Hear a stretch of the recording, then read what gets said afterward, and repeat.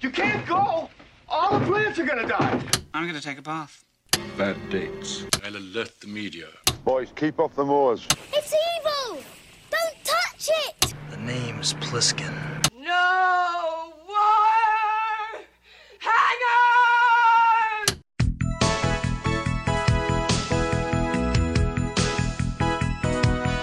Welcome to Vintage Video, where we're rewatching the 80s so you don't have to. We'll be reviewing every major film release of the 1980s in chronological order, overanalyzing what you've seen and spoiling what you haven't. I'm Patrick O'Reilly. I'm Jesse Bayless. And I'm Richard Wells. And today we're discussing Scream, released January 1st, 1981. It was written and directed by Byron Quisenberry and released by Calcom. I love his cereal. Yeah. Quisenberry cereal. 2 scoops of Quizzens. Or no, berries probably. This film was shot in sequence at Lake Peru and then Paramount Ranch in Agora over the course of 11 days. Writer-director Byron Quisenberry was influenced by Agatha Christie's 10 Little Indians when writing the screenplay, but I've read that book and I don't see any connection. Yeah. Or any other horror film. Yeah. They essentially ran out of money in the middle of production and edited together what they had. That makes sense. Mm-hmm. This was released in some markets as The Outing. I think that actually adds a little something extra to the fact that it was shot in sequence. And so Yes. at some point they just this is it. Yep. I bet they got the whole thing on one spool of film. Like they just had to stop down between shots. We only have one spool, so... We'll just expose this one multiple times. It'll be fine. We open with an ultra slow pan across a bedroom wall as a clock strikes midnight. Or noon. Or noon, maybe. That's true. That's my first Just note. as spooky. It's quite possible in this movie. Yeah, I was like, well, we're in a room with no windows. I'm going to assume that it's midnight. But I think they're on some part of the planet where it's only daytime for a couple minutes each day. Yeah. We see figurines of a butcher, baker, and candlestick maker all lined up alongside the clock, and suddenly the baker and candlestick maker are decapitated, and the butcher's eyes move suspiciously via stop-motion animation. Now, am I crazy? Do these figures represent anything in the film No. as far as you can tell? No, they don't. There's no correlation to people in the movie, The right? closest thing I can come up with was the butcher survived, so he's the killer, and he's doing, the suspicious dog thing. Yeah. Looking back and forth. But But later on, that's incorrect. So. But Also, I'm just saying, is somebody in the movie a butcher? No. Okay. There's no butcher, there's no baker, there's no candlestick just maker. but they are in a tub. A rub-a-dub-dub. 3-man in a tub. Huh? No. Never heard of Because it. there's three What are you people in a talking raft. about? Like 3 people in a raft. It's like a tub. Kind of. No. Anyway. Moving on. We get our title card, and it looks like we're about to watch an episode of, Are You Afraid of the Dark or something. It's like Nickelodeon font. Yeah. Apparently, that whole opening bit was director Quisenberry's apartment where they shot that scene. Well, yeah, it doesn't match any of the rest of the footage of the film. Until it comes back at the very end. The next day, we cut to people rafting in a river down a canyon. After the rafting, everybody has to hike up a very steep hill with camping equipment. At the top of the mountain, they find Paramount Ranch in Agora, California, which we've mentioned previously on the show after its use in Galaxina. It's also maybe 15 minutes down the road from where we're recording this, though it has been rebuilt and burned down a number of times since this film came out. Yeah. We get these really weird 5 to 10 second establishing shots of this empty western town with nobody in it. Like they're establishing shots of the city and we hear everybody talking as though they're in frame, but they're not yet. They're just walking toward it out of frame. And then finally some people enter frame. A girl named Laura stops for a moment because she feels a chill from this place. One of the men, Ross, stops another guy, Al, to point out a building that they could have built themselves. This plays no part in anything. Nobody builds anything in this movie. None of these characters get any development beyond a name. Well, yeah, because at this point I'm like, okay, so these guys are contractors by trade. Is this some sort of retreat for their company? I cannot figure out why this group of people is here together in this place at this moment. And they spent a lot of money too. This seems like a City Slickers situation where there are people who are going on this hike, but they're a group of people who don't know each other. Right. Yeah. The only way they know each other is that they've all signed on for this hike. and they've met each other along the way. Right. Like they may be pairs of friends, but Yeah. they don't know each other beyond then. And one character doesn't want to talk about business while they're out here. He's telling Al that he doesn't want to talk about work because he reminds Al, All work, no play. Makes for a dull life. which is obviously a paraphrasing of the proverb, all work and no play makes Jack a dull boy, which we last saw typed out ad nauseum by Stanley Kubrick's secretary for a scene in The Shining last year. Another camper, Bob, lights up a cigarette and mocks everybody for spending $100 to camp out in this dump of a fake town. $100 a piece to look at a slum in a desert. Could have stayed home and done that. But presumably he also spent that $100. Maybe they had to pay $100 because he didn't pitch in. Or he just charged them all. I found this cool thing. Give me $100. An older man asks Bob to relax and try to enjoy himself. We cut to night on the same street in this Wild West town. Laura stands by a support beam on a porch when her father surprises her with a hand on her shoulder. We cut inside one of the rooms where a camper is getting picked on for wearing pajamas to bed, I guess. Yeah, I guess he's just dressing in layers, but he is wearing a hat to bed, which I totally disagree with. Sure. But he's climbing into a sleeping bag, and the guys that are making fun of him. Now don't tell me you really believe in ghosts. It's like, what is that based on? Yeah. But it turns out they're right, that this character believes in ghosts, but they base that off of the fact that he's wearing pajamas to bed. I don't think he's wearing. I thought he was just wearing his clothes, and they were making fun of him for staying dressed because he's like alert and ready in case something goes wrong. But they assumed that what he wants to be alert for is a ghost attack. Yes. And they assumed correctly. Yes.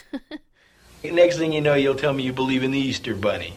Lou is the butt of way too much in this movie. Yeah. And causes a lot of problems, but they're problems that are caused because people are making fun of him. Yes. And I found it really frustrating. Yeah, that he's getting picked on for next to no reason. Even after bad things start happening, you're just like, oh, he has totally legitimate reasons to be upset. Yeah. Stop making fun of him.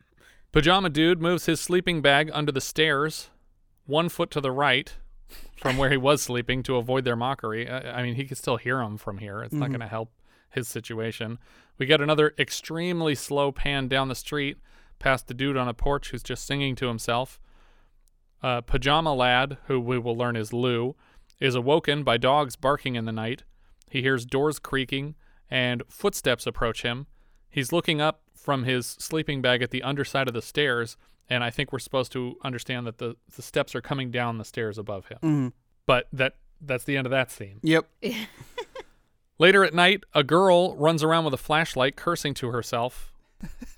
Another girl wakes up and calls to her friend Laura. Laura. Because she's scared of something, and Laura answers.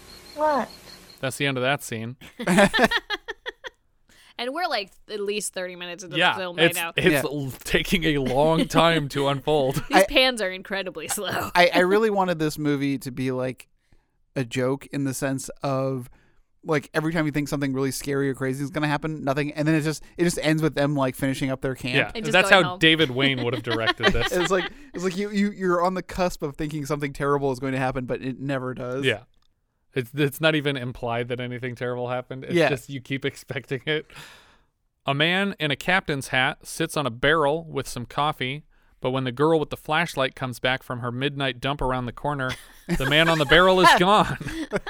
And the music wants us to find this a compelling mystery, but we don't. But was this guy...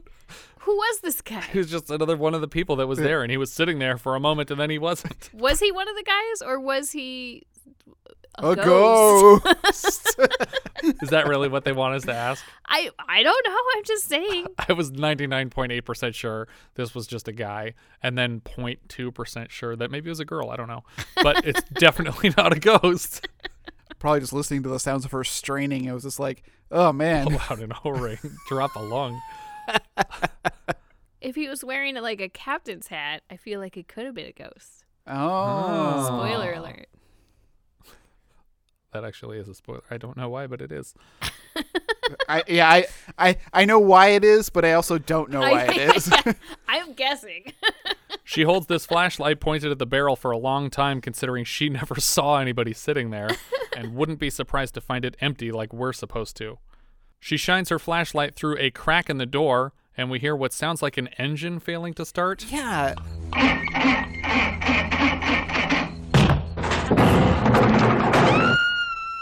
I don't know what that was supposed to be. I thought it was... Maybe they just ran out of people getting hung sound effects.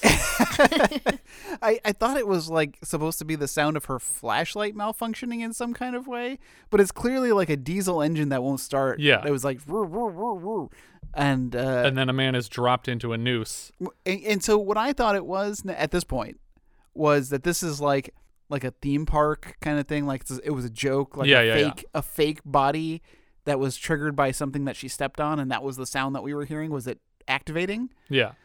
But no, we just cut right to... We never explained that, the flooded engine sound. Yeah, but then we just cut to, oh yeah, this guy's dead. Oh, who died? Doesn't matter. Doesn't matter. It was this Somebody's dead. Her screams ring throughout the camp, and everybody wakes up to check on her. The entire group gathers in a well-lit cabin and stare silently across the room at each other.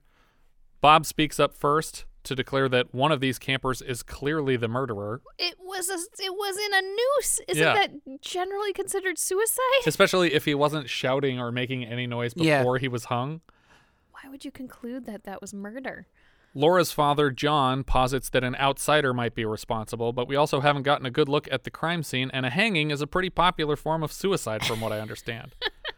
I'm not even clear who died yet. Yeah. Sounds like it was Alan that died because Bob calls out Ross as being a friend of the deceased, and Al is the only person who we've seen talk to him. I just want to say I am blown away by the fact that any of you guys know names of anybody in this movie. I had to look at pictures of the actors to figure out who people were. It was like a game of Clue. It was like in the sense oh, you called her Laura. Right. So she's not Laura. So I can cross Laura off the list. And there's two other women. It's a Sudoku cast where everyone's name gets mentioned one time and you have to pick it up. Is your guy wearing glasses and does he have curly hair? Bob is suspicious because Ross isn't sad enough about Alan's death, and Bob turns his target on the tour guides for this trip. What do you two have to say? It's part of the tour? No, it isn't. They confirm that this is not part of the tour and that they will report it to the local sheriff's office first thing in the morning. We pan across one of the interiors of the shacks and slowly zoom in on a butcher knife hung on the wall. Ross asks the tour guides where they're storing the beer. And for some reason, they're not storing it where they are. Right. They're keeping it in the old-timey jail down the way.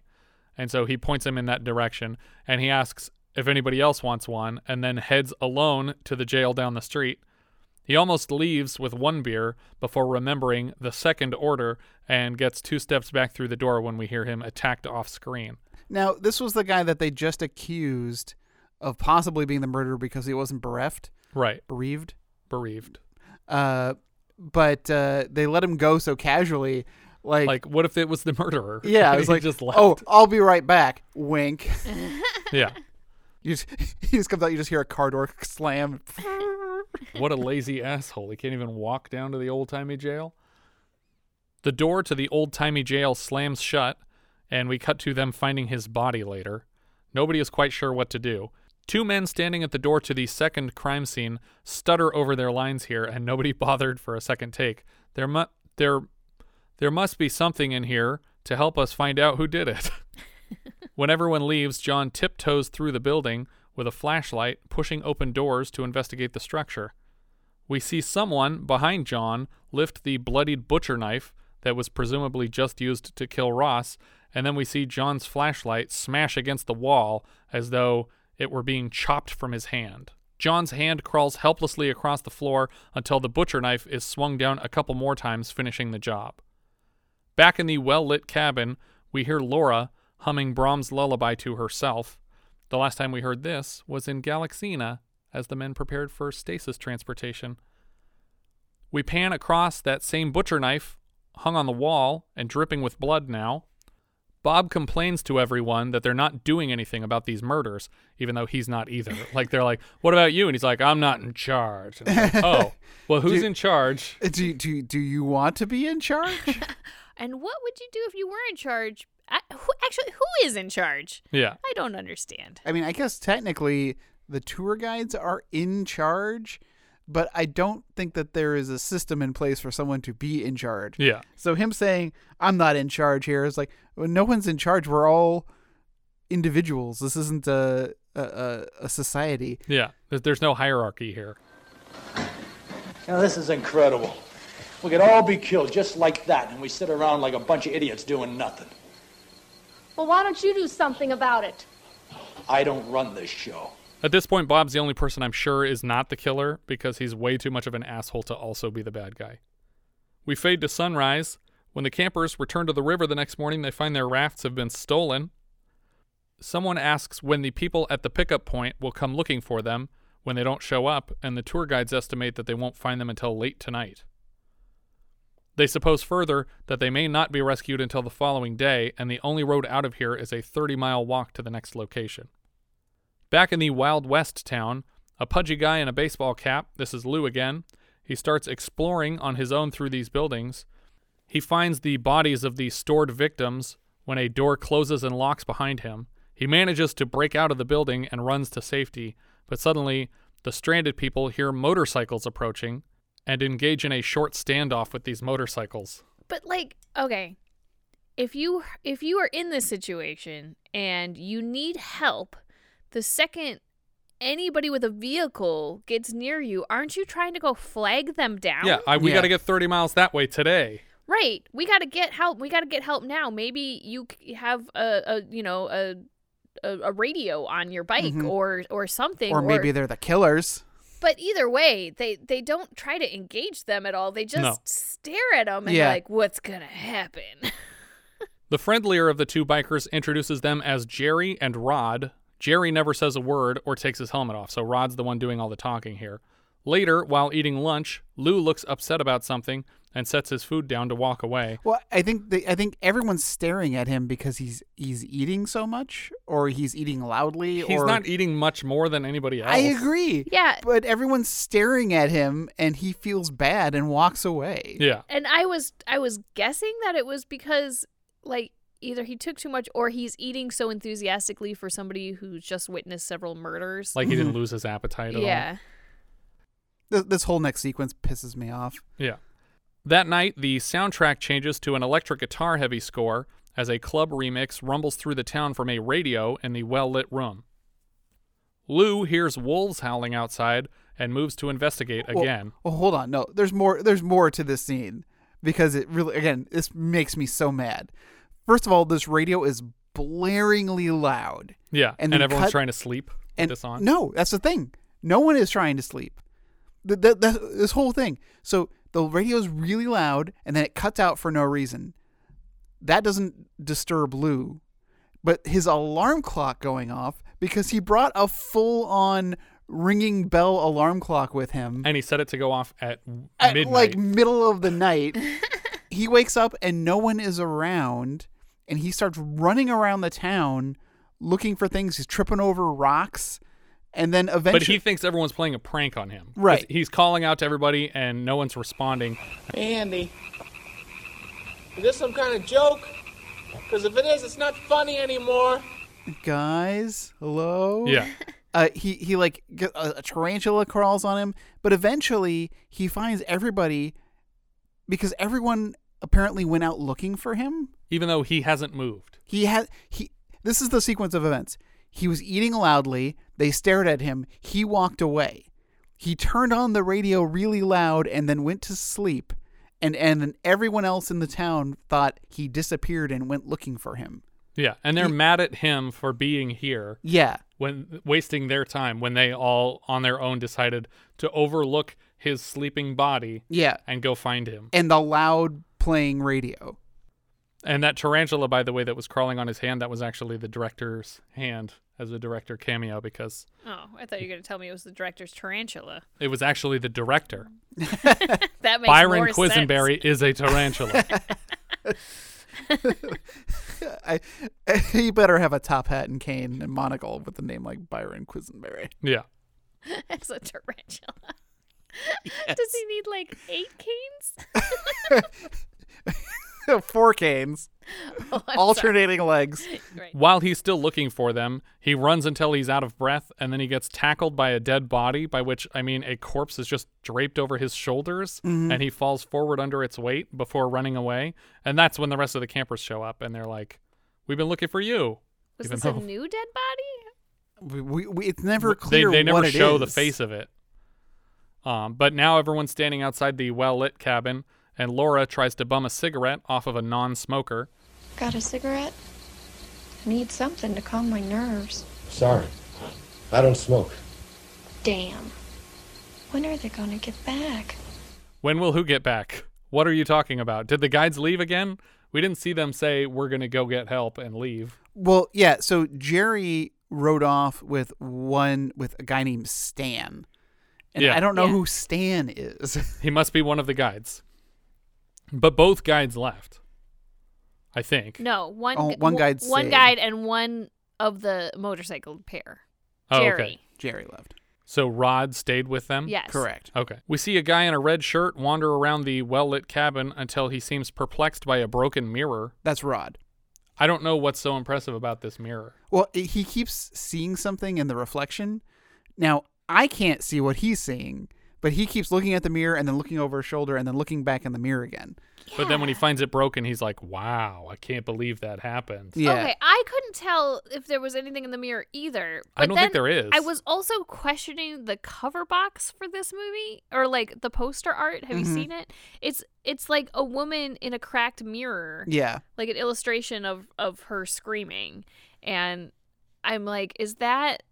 Because I don't see that in the movie anywhere. Right. Yeah.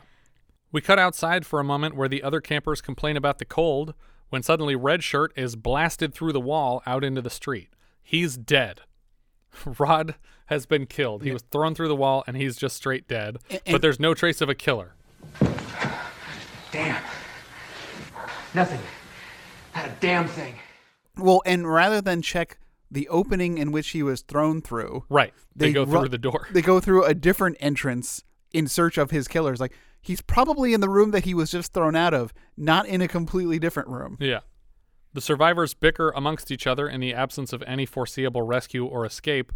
They hang up a string of aluminum cans around the porch of the building as an intruder alarm, but unless they think an animal tied the noose that the first victim was hung from, they understand they're dealing with a human killer who would easily see and step over this obstacle. One of them even calls this out as a means of excusing the plot hole. I guess it'll work. Can't hurt.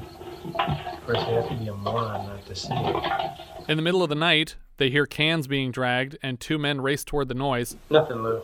What do you mean nothing? Just a possum. Janice wakes up mid-panic attack and runs down the street to the building where the cans are tied around it. Wait, they aren't all staying in that building? Nope. What was the fucking point of this? Like, why did you set up an alarm on just one building? But now she trips over the can line, and someone following her raises an axe to attack. Awoken by her screaming and the can line, the campers find her body on the porch. Aha, but apparently so it did work. she is fine. Yeah, the cans did work.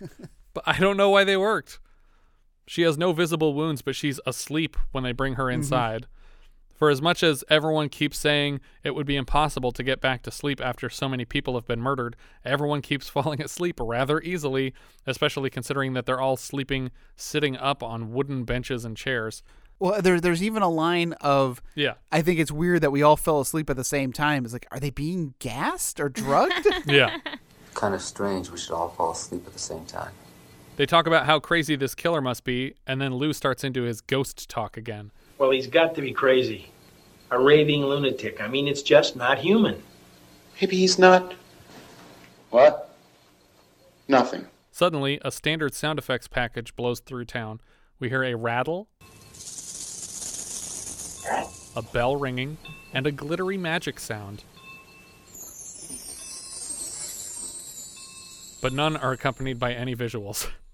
Finally, an hour into the movie, the fog in the street clears as a man rides up on horseback. Well, yeah, and there's a weird thing. Like, the fog, we get an insert of a clock about 4 or 5 minutes away from midnight, cut to some fog rolling in, and then another insert of the clock now at midnight. Yeah. And I was like, what was the purpose of, was it to establish that 5 minutes have passed? Well, yeah, I had to back Well, we it didn't up. want it to suddenly be midnight on you.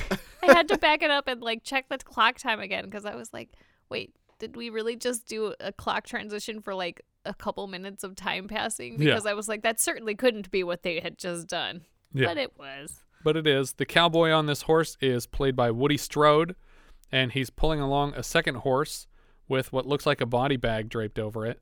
One of the men uncovers Jerry's body without even speaking to the cowboy, and then we cut inside the cabin where everyone just stares at the guy for a solid 15 seconds without speaking.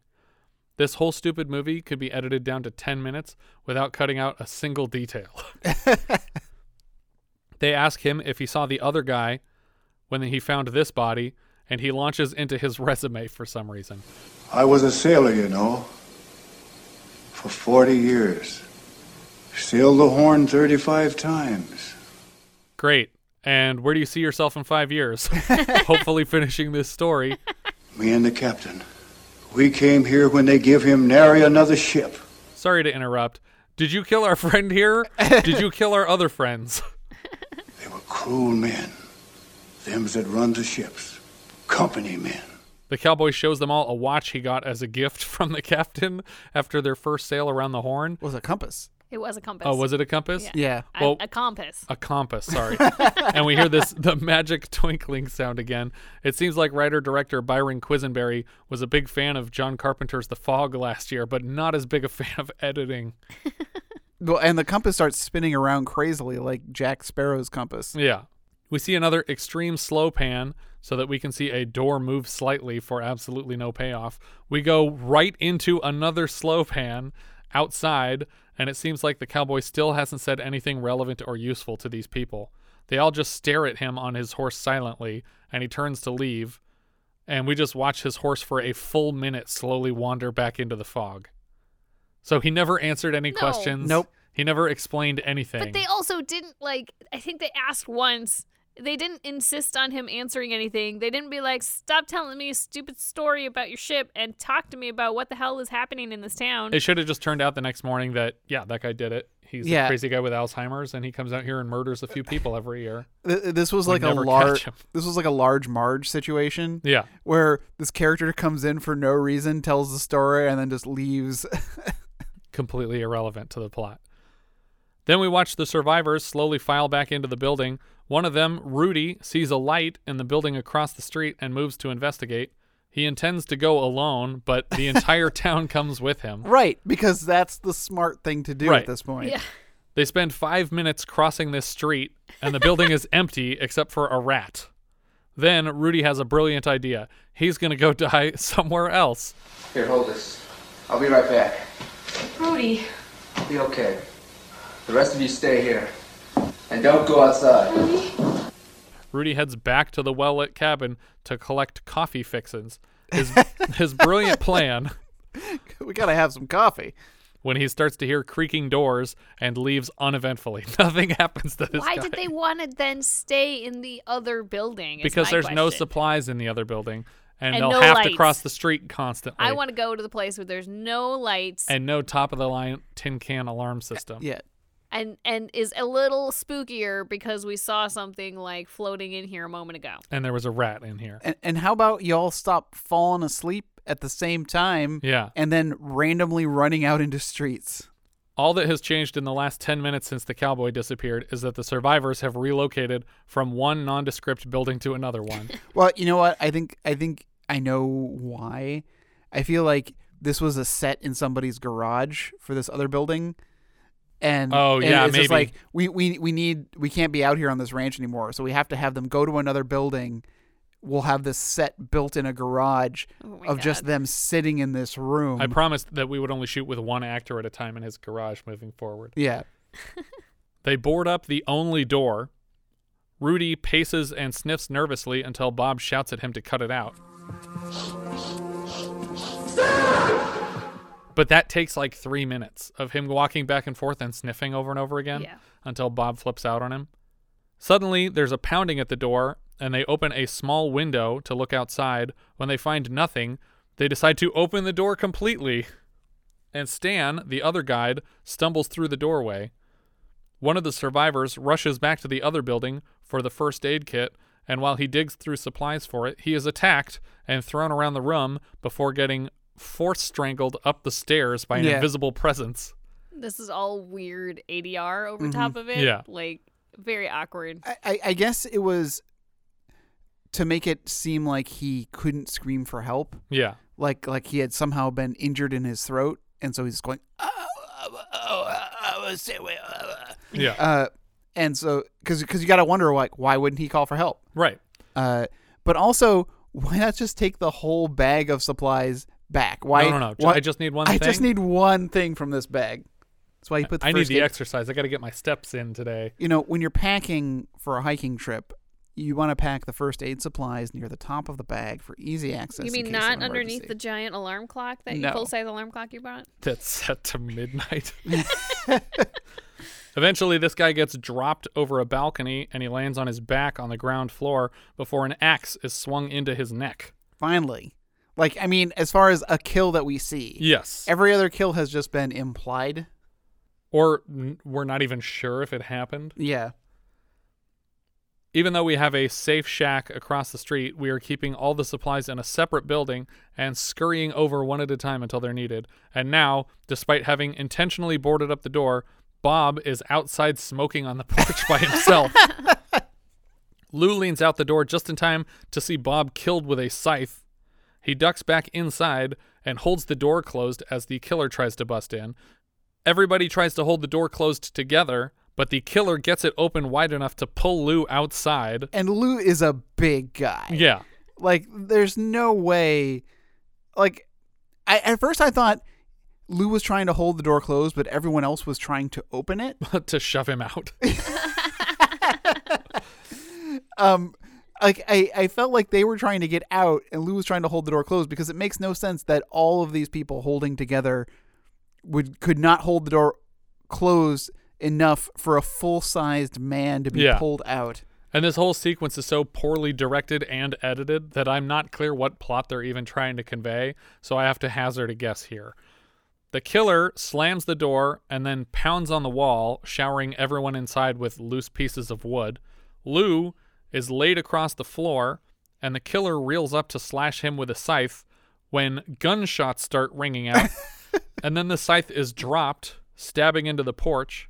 The cowboy returns, I think, having shot the killer to death. Mm-hmm. And then he leads a pickup truck down the main street to rescue everybody. I disagree that he leads a pickup truck.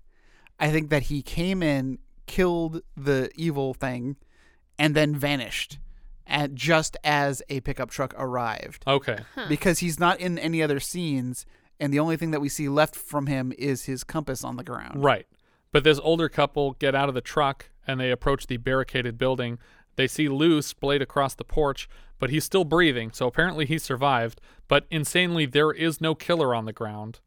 And confusingly, we pan across the ground to see the cowboy's compass just beyond Lou's reach in the dirt. Mm-hmm. And then we crossfade back to director Byron Quisenberry's apartment, where we see a painting of a ship at sea in the same room for the intro. And now the butcher is also decapitated. I guess because the killer was killed? Like, I thought the butcher represented the murderer. Yeah. But now the murderer has been murdered. And then we pan up to this painting.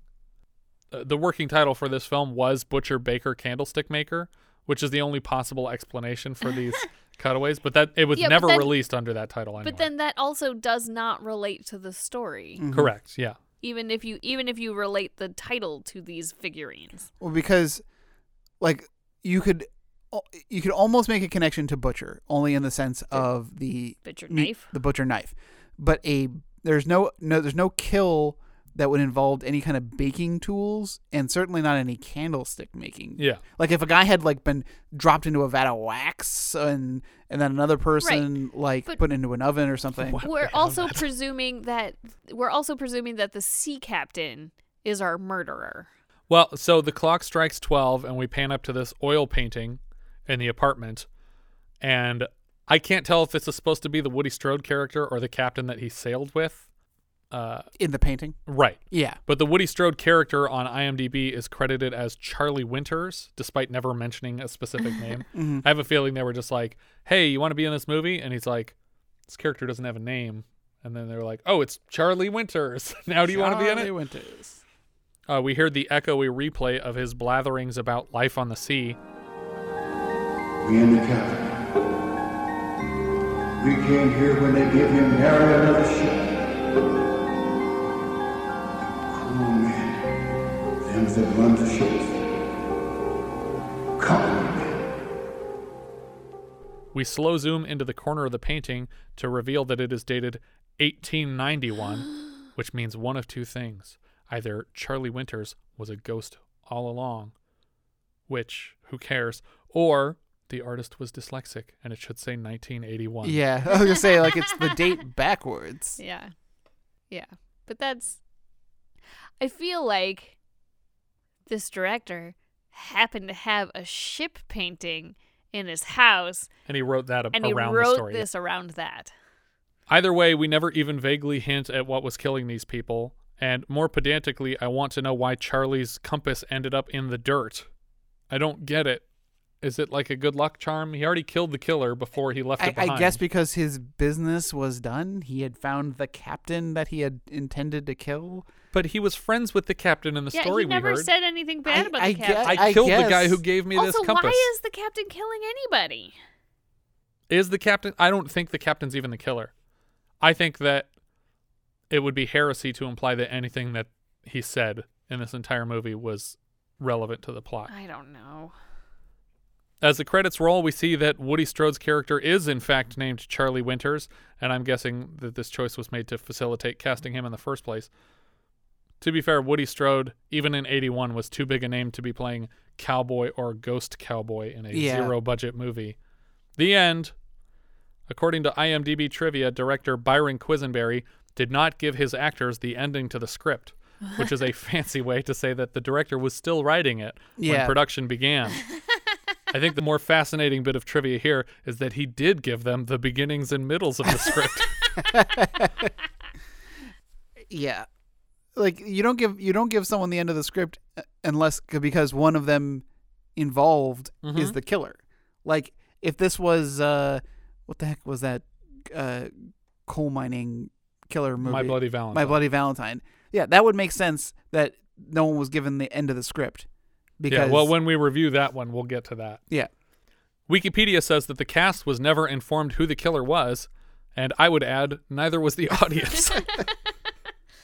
Writer-director Byron Quisenberry, his only other writer-director credit is something called Hollywood, It's a Dog's Life.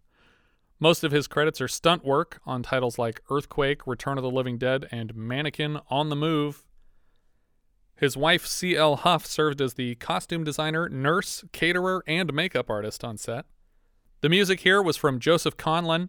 This was his first music credit, and he went on to score 40-some episodes of NCIS. Cinematographer Richard Pepin. He was also a producer on the film, and this was a first-time credit for both jobs, which doesn't surprise me. He created the series L.A. Heat in the late 90s that ran for 2 seasons and 48 episodes, but doesn't sound familiar to me at all. Pepper Martin played Bob. He's Rocky in Superman 2 later this year. Hank Warden played John. He's Mose Harper in The Searchers. Yeah. He's Sims Reeves in Red River. He's Parson in The Alamo.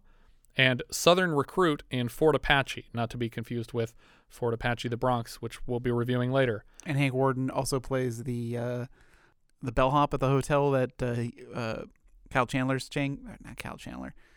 From Twin Peaks. The hotel from Twin Peaks. Oh, okay. He just constantly is just wandering around, and he would go, I know about you. Yeah. The last time we saw him was as a gas station attendant in Bronco Billy last year. Kyle MacLachlan. That's the name I was trying to think of, not Kyle Chandler. Ethan Wayne played Stan. He's the son of John Wayne, the Duke. Oh, my God. Alvy Moore played Alan. He plays Dr. Moore in A Boy and His Dog. He's Hank Kimball in 140 episodes of Green Acres.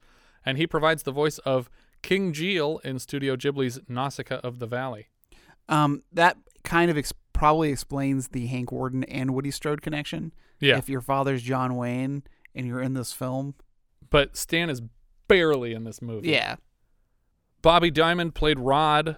He was Private Pip in the Twilight Zone episode In Praise of Pip, whereupon learning of the death of his son at war, a father is permitted an hour to share with his son at an amusement park. Bella Bruck played Maggie. This was her last film credit. We saw her last year as Dot in Alligator. I don't know who Dot was in Alligator. Possibly the mother of the kid who gets eaten at his birthday party. Dee Cooper plays Fred. He played a horseman in The Return for 1980, which we've covered as a Patreon exclusive this year. Greg Palmer played Ross. He was Sergeant Hacksaw in The Man with Bogart's Face last year. He's also John Goodfellow in Big Jake with the Duke, the father of Ethan Wayne. Yeah, John another Wayne. John Wayne connection. Woody Strode was Charlie Winters. He's the biggest name in this film. They only had him for a day. He was the king of Ethiopia in the Ten Commandments. He was Drabba in Spartacus. He's Pompey or Pompey in The Man Who Shot Liberty Valance, also with the Duke. Mm-hmm. And his final role was as Charlie Moonlight in Sam Raimi's The Quick and the Dead. This isn't a whole movie. This is some of a movie. Mm-hmm. I learned more about this movie by reading the DVD cover box picture that says that it's a bunch of people going on a rafting trip on the Rio Grande in Texas who come upon a deserted town and decide to camp there. I learned more about that on the cover box than I did in the entire movie. I gathered that much, but I guessed that much. Maybe. You don't really understand who these people are or why they're here or still where they don't. are. Yeah. Even with that information, I don't get. I'm just saying that, like, I feel like they didn't establish anything on this. Also, all of the cover box art also has sickles on it. They have Scythe. No, they have sickles on it. Oh, which is that makes no sense because they use scythes in the movie. What's the difference between a sickle and a scythe? A sickle is the circular one, like the Russian, Mm-hmm. Oh, okay, with a short handle. Yeah, the short handle. A scythe is like the Grim Reaper one. Interesting. But anyways, all this art has a sickle on it, and I think because they thought it was cool because they could make it look like the moon in the sky, but there's not one in the movie. There's not one in the movie. In fact, they keep hinting that it's going to rain or storm, but it never does. Yeah. We keep hearing lightning and thunder, and they keep saying, it looks like it's going to rain. Doesn't happen. I feel like they probably had 2 to 3 weeks left to shoot, and they ran out of money. You think they had that much time? I think that's how much time they expected to continue shooting in order to compile a full story together. Yeah, and that since they don't have it, they used every second unit long slow pan shot because they were just like, I guess we have to use this whole thing because it's still only 17 minutes. Well, and there's also like a full 2 minutes of black after the credits. Yeah. Just to get it above some sort of threshold. But I know it's part of the movie because the music's still playing. That's funny. That's great. I wonder if you could find a script for this because I'd be really interested to see what was written versus what was actually shot. Yeah. I think if there is a script for this, it's written on a legal pad in Byron Quisenberry's basement somewhere. Yeah, this is a thumbs down for me. Yeah. Yeah, that's a down. And it goes below Home Sweet Home for me. Miraculously, yeah. It's worse than Home Sweet Home. Because I understood what happened at the end of Home Sweet Home. Yeah, I agree. Whew. Boy, we are starting this year off right. Real strong. I think that's everything for Scream. If you have any thoughts you'd like to share with us, we are Vintage Video Pod on Twitter, Facebook, Instagram, and Letterboxd, where, as I've said before, you can find each of our full movie rankings for the year. We can also be found at vintagevideopodcast.com. Please consider rating us on iTunes to help people find the show, and if you take the time to leave us a review, we will thank you personally in an upcoming episode. If you're feeling especially generous, you can also support the show through patreon.com/vintagevideopodcast. Thank you so much for listening, and I hope you'll join us next time when we'll be discussing Underground Aces, which IMDb describes like so: the escapades of a crew of zany parking lot attendants. We leave you now with a trailer for Underground Aces. Where's Murphy? He's on his lunch break. I've only got an hour. pot? Yeah. Can I help? I need a woman. Join the club. What about Lucy? Get it. Oh, no, I mean a real woman. Oh. You see, whenever I'm about to close a big sale, I get itchy. What business you in? Crockpots. There's another 10-spot in it, if you help. No skinny models, either. I need somebody I can hold on to. Okay, what's going on here? What? You get him his car, will you? He doesn't want a car, Mr. Kruger. He wants whatever he wants. Get it for him. But we're going to have to start providing some good old-fashioned personalized service around here from now on. Ah.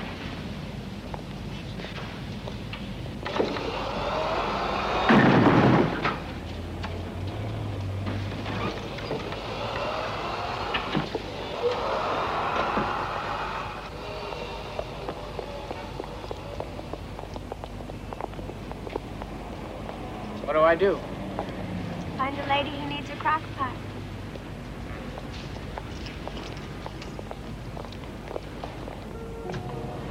Lily, have you seen Murphy?